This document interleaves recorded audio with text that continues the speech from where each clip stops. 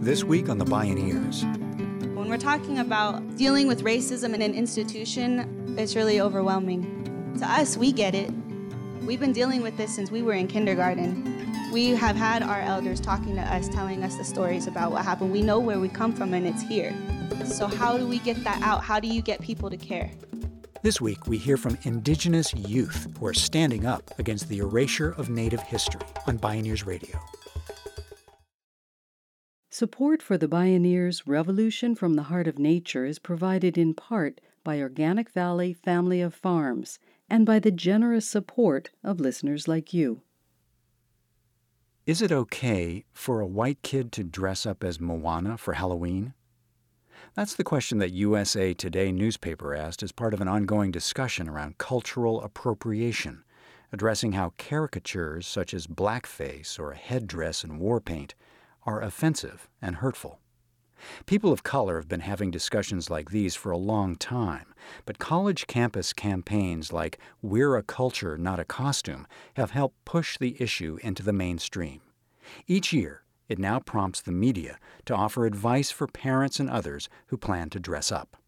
The discussion around cultural appropriation is part of an even deeper conversation that's happening in schools, particularly among Native American youth. From racist mascots to stereotypes and national creation myths like Thanksgiving to the historical erasure of the American genocide from textbooks, Native American students face racism from kindergarten through university. It's especially poignant in California, where Native peoples also face a widespread misperception that they don't exist. Cultural appropriation and outright racism toward indigenous peoples in the U.S. is only beginning to be discussed. In a passionate conversation convened by the Native-led Indigeneity program at the Bioneers Conference, California Indian and other Native youth shared stories of their own experiences, their successful struggles to bring the real history of America into the classroom, and ideas about how to abolish racism in schools. In this program, we hear from Indigenous rights activist Dakota Brown, Chitanaba Johnson, Jaden Lim, and Nalin Pike. I'm Neil Harvey. I'll be your host. Welcome to the Bioneers, Revolution from the Heart of Nature.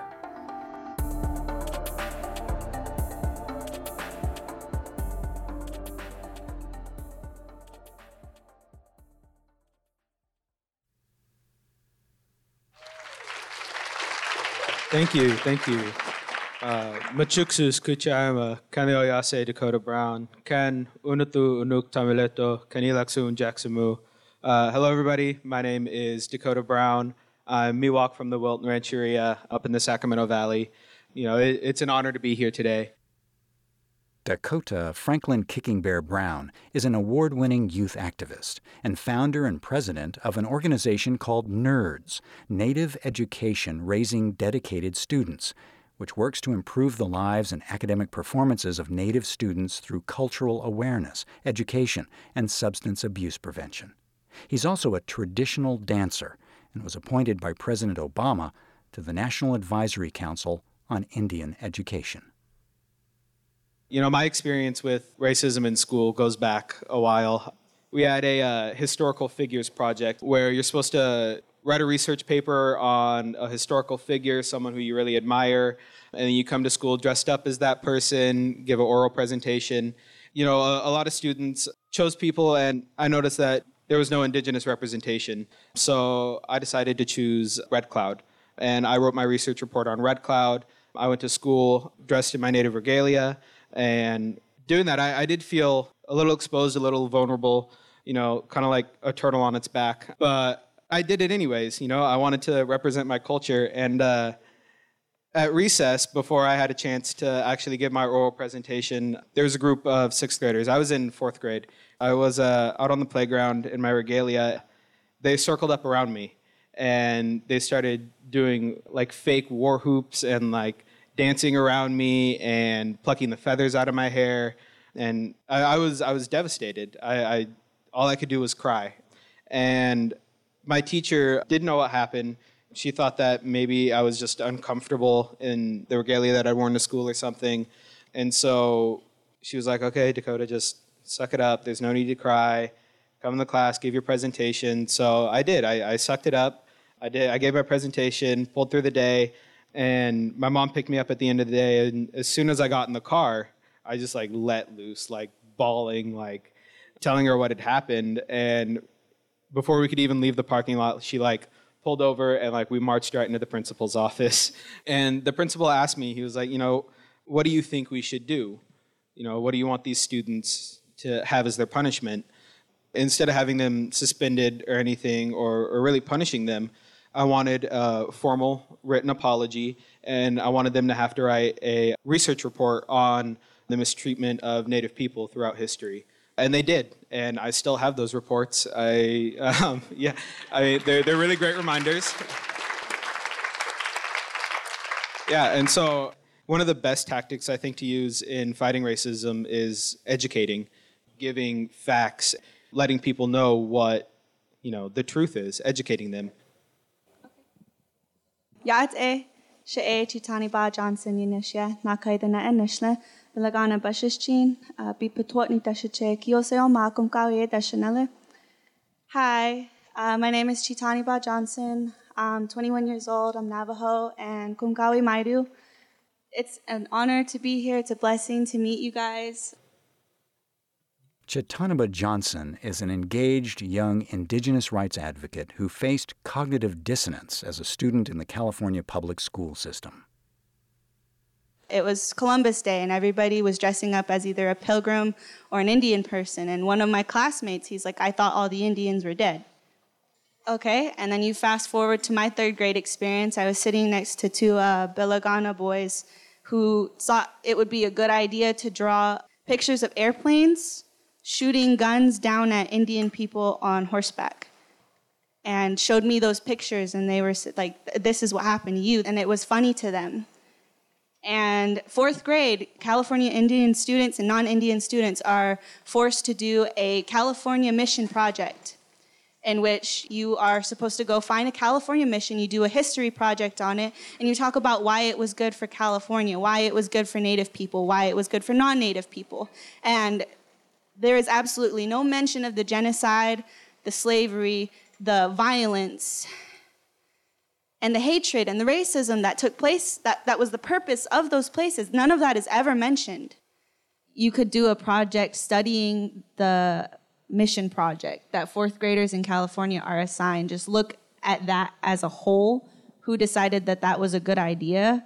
Why was the genocide overlooked in all of that? And how did it make it through so many levels of educated people? And how did the indigenous students get looked over?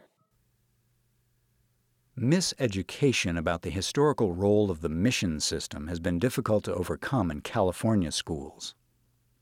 Native students often remain silent in the face of history projects assigned to them by teachers who are themselves uneducated about the topic or clouded by their own prejudices. In 2015, Chitanaba Johnson sparked a national debate over how Native American history is taught in schools.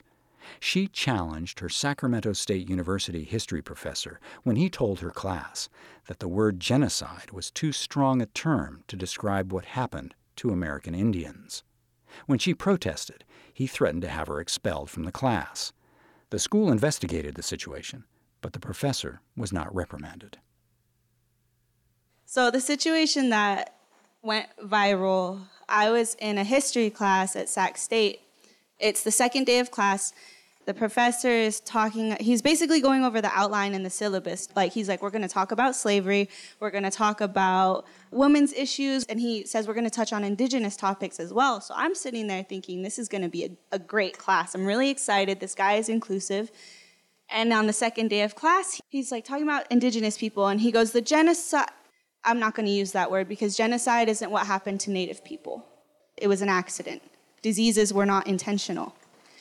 I'm a very passionate person. So I understood that right there in that moment, it probably wasn't the best idea for me to open my mouth because I had no evidence. And from my point of view, I didn't have any other Indigenous people in the classroom. So what I did was I went home, I jumped on Twitter. I have a lot of Native people follow me on Twitter and we interact. And I asked them, like, hey, I'm going to put together a packet for this guy. I'm going to do some research. I'm going to find some evidence. I'm going to bring it to class and I'm going to ask him about the comment that he made. I'm going to ask him to back it up. I'm going to ask him what made him think it was okay to make a statement like that at a university level in a college classroom to like 30, 40 students. And so I had this packet, I highlighted it, I annotated it, I left a couple like documentary recommendations on the back, and I took my packet to class. I asked him, hey, you made this comment the other day that genocide isn't what happened to Native American people. Why do you say that? And he kind of like did a little chuckle to himself. And he's like, we're not going to talk about this. And I said, why not? And from then on, the conversation got a little more heated. Being the only Indigenous student in a classroom a lot of time, it's very uncomfortable when you bring things up to your teachers. When you choose to challenge people who are uneducated, people who are ignorant accidentally and ignorant willfully, you have to be careful. And that's something that this fight really taught me, because when we're talking about dealing with racism in an institution, it's really overwhelming. To us, we get it. We've been dealing with this since we were in kindergarten. We have had our elders talking to us, telling us the stories about what happened. We know where we come from, and it's here. So how do we get that out? How do you get people to care? Dagote, she Nalin Paikonza, she San Carlos Gonliu, she Chiraka Apache. So my name is Nalin Pike. I am enrolled in the St. Carlos Apache tribe, but I'm Chiricahua Apache. Nalin Pike is an internationally renowned indigenous rights and environmental leader from San Carlos, Arizona, passionate about her culture, identity, and tribal sovereignty. She co-leads the Apache Stronghold Group with her grandfather and mother, fighting to stop a mining project that would desecrate Oak Flat, an Apache sacred site. I come from southeastern Arizona. I went to high school in a little mining town 30 minutes away from the St. Carlos reservation. What I think about racism in school is that it's a generational fight that we fight against, because my grandfather, Wenceslor Nosey, in the 70s, had the whole entire school and all the Native students walked out because they were being discriminated against and called names and forced to have their hair cut. And then there goes my mother when she's in grade school and she gets hit by the nun because she didn't stand up for the flag. And then there's me. I almost got kicked out for not standing up for the flag. And it was a substitute teacher who had no education to what the flag could mean to other people. And so every morning we had to do the Pledge of Allegiance, right? I never did the Pledge of Allegiance. I always sat down and always put my head down. And it wasn't to disrespect, those who had fought for this country, right? But I did a prayer. I would pray because of all my ancestors, of all those past generations that had died for that flag. My mother and my grandfather had taught me that each stripe, yes, represent those 13 colonies, but those 13 colonies wiped out most of those people in that region. And then there's the stars, right? In order to get those stars on that flag, they had to rape our women, murder our warriors, and imprison us in reservations. So why would I acknowledge or stand up to that flag? That's how I looked at it. And so it was in my geometry class sophomore year, and we ended up arguing that entire hour about my perspective and my point of view and his uneducated self. And so, of course, you educate the person. It was kind of funny because after the argument ended, a group of Native students from St. Carlos ended up standing and applauding, and they were like, future chairwoman, future chairwoman. And we're laughing, and that support was what really helped me and got me through it. It started up this big wave within the school. A lot of the kids didn't stand up for the flag because they understood that we all have a different perspective. We all have a different story, and there's always one story that is heard, and that is the winner's side. But we're not a conquered people. I'll tell you that, because this war is still going on. These battles are still happening. I mean, that's what we're doing today, fighting for sacred land, fighting for identity, and that's what we're doing here now, here at this panel.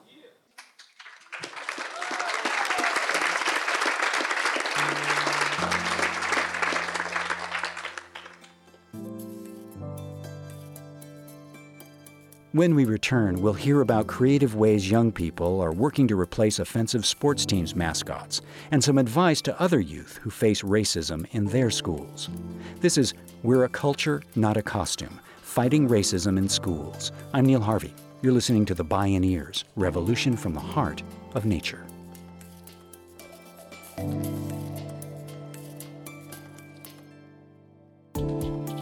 If you love Bioneers Radio, it's free and easy to support us. Just take a moment to post a review on our podcast on iTunes, Google Play, or wherever you find our show online. You'll be helping other people find and enjoy these incredible thinkers and storytellers. And thank you for helping us out.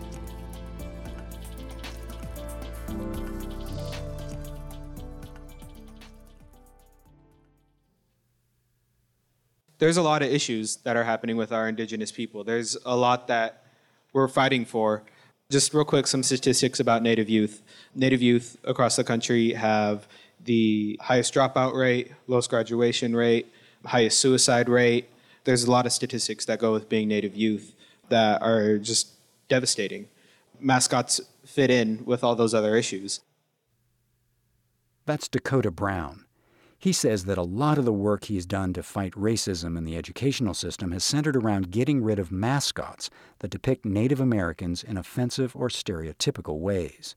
There are mascots and team names based on offensive stereotypes in nearly every major league in the United States, not to mention countless K-12 schools, which receive much less attention. I grew up in a really small town. One of our biggest rivals was the Calaveras Redskins. I played high school football, and it was tough being out there on the field. You see people from that school wearing headdresses, fake face paint, but then at the same time you have people from your own school who may be yelling and chanting, "Kill the Redskins, scalp them," almost like there's no way to escape it when you're in that kind of situation. The thing about mascots is they affect Native students from all over, not just the Native students who attend that school, but Native students who may have to go up against that school in sports or something. They give the right to non-Native people to mock our culture.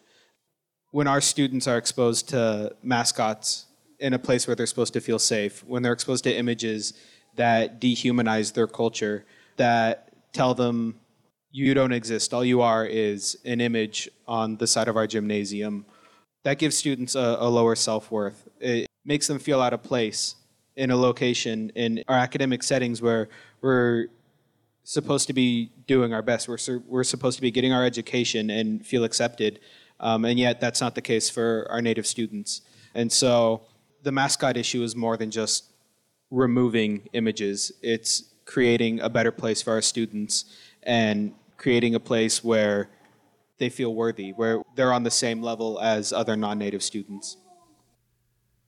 Dakota Brown worked with California Assembly member Luis Alejo to pass AB 30, known as the California Racial Mascots Act.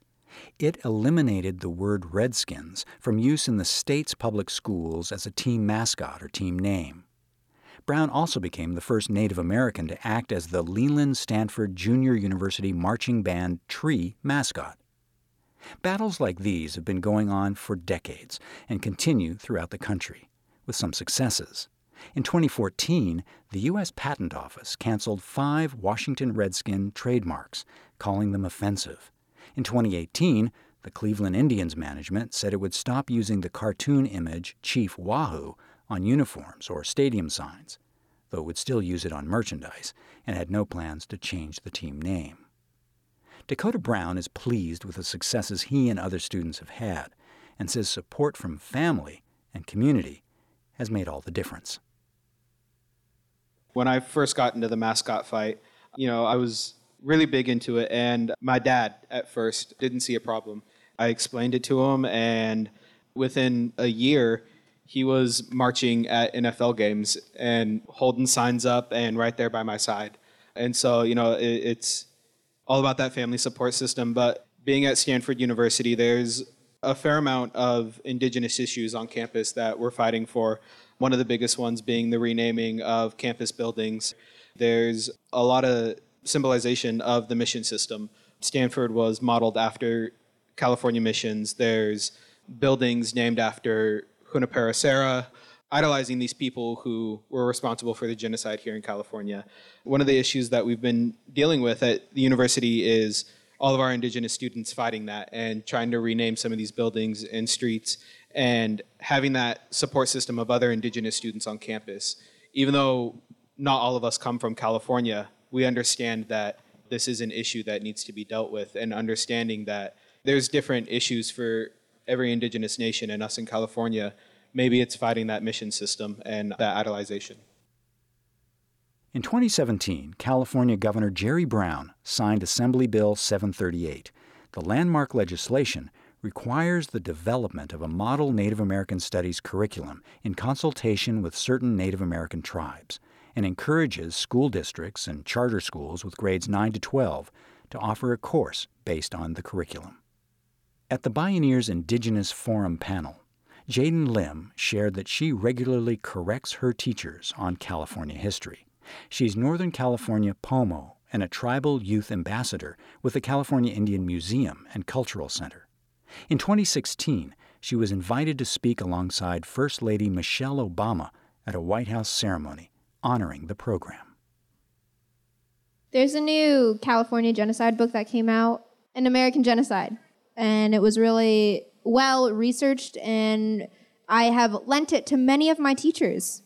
I think that students should annotate a history textbook and realize that it's all wrong. There's so many statements that are wrong. The Indians wandered to the mission. The Indians had no place to go, so they went to the mission.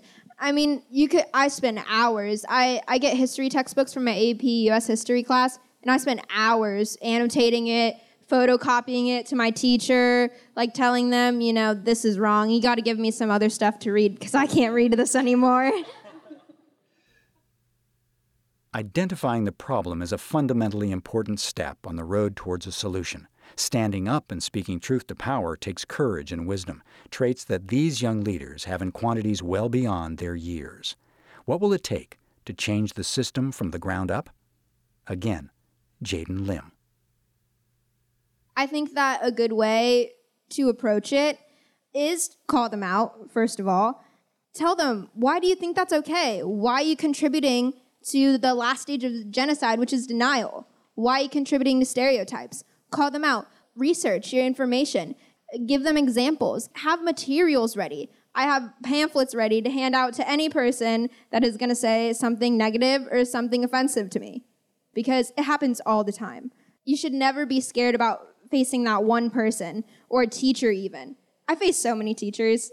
So don't worry so much about facing that one person, because there's plenty of people that are on the same page with you and that are going to back you up.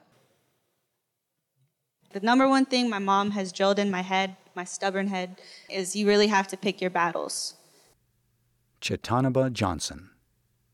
And in picking your battles, you really got to pace yourself. You got to understand that once you start jumping in this fight, you're going to have to carry more. Arm yourself first and foremost with historical facts. You can have all this passion, you can have this emotion, you can have this sadness and this anger, but if you have no way to communicate it in facts, there's a lot of people out there who are not going to listen to you. You are definitely not alone. Things can get really heavy really fast. As an Indigenous kid, you carry so much weight, and that can be really heartbreaking, and you got to know when to give yourself breaks. You got to know how to take care of yourself. You got to know what you're doing is for the right reason. And please don't give up. I just think it's important that we be able to acknowledge and hear these stories and be able to do something about it. Nolan Pike. And to be able to support one another no matter what, because that's what we have survived through all this genocide. Is that support between one another, that love that we've always had, to come together because we are a powerful and resilient people. And so this racism doesn't even amount to how much pride and how much goodness and how much strength and how much resiliency we have in our history, in our songs, in our prayers, in our traditions, and where we come from, the land. And I think as youth specifically, we think our voice doesn't matter when, look, we're sitting on a panel, we've had many youth within different regions that have been the headstone and the backbone to these movements and to these communities fighting these issues specifically. And I think now you see this generation here, we're making a difference. We're making that stand and we're creating a change.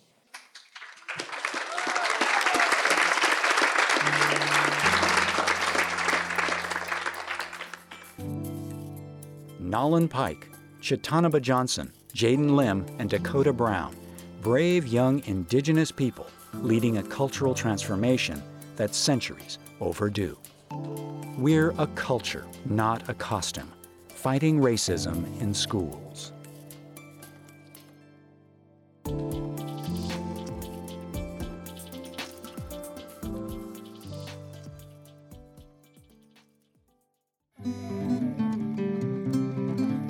You can see and hear more from the guests in our program and explore more Bioneers radio programs, podcasts, blogs, and videos online at bioneers.org.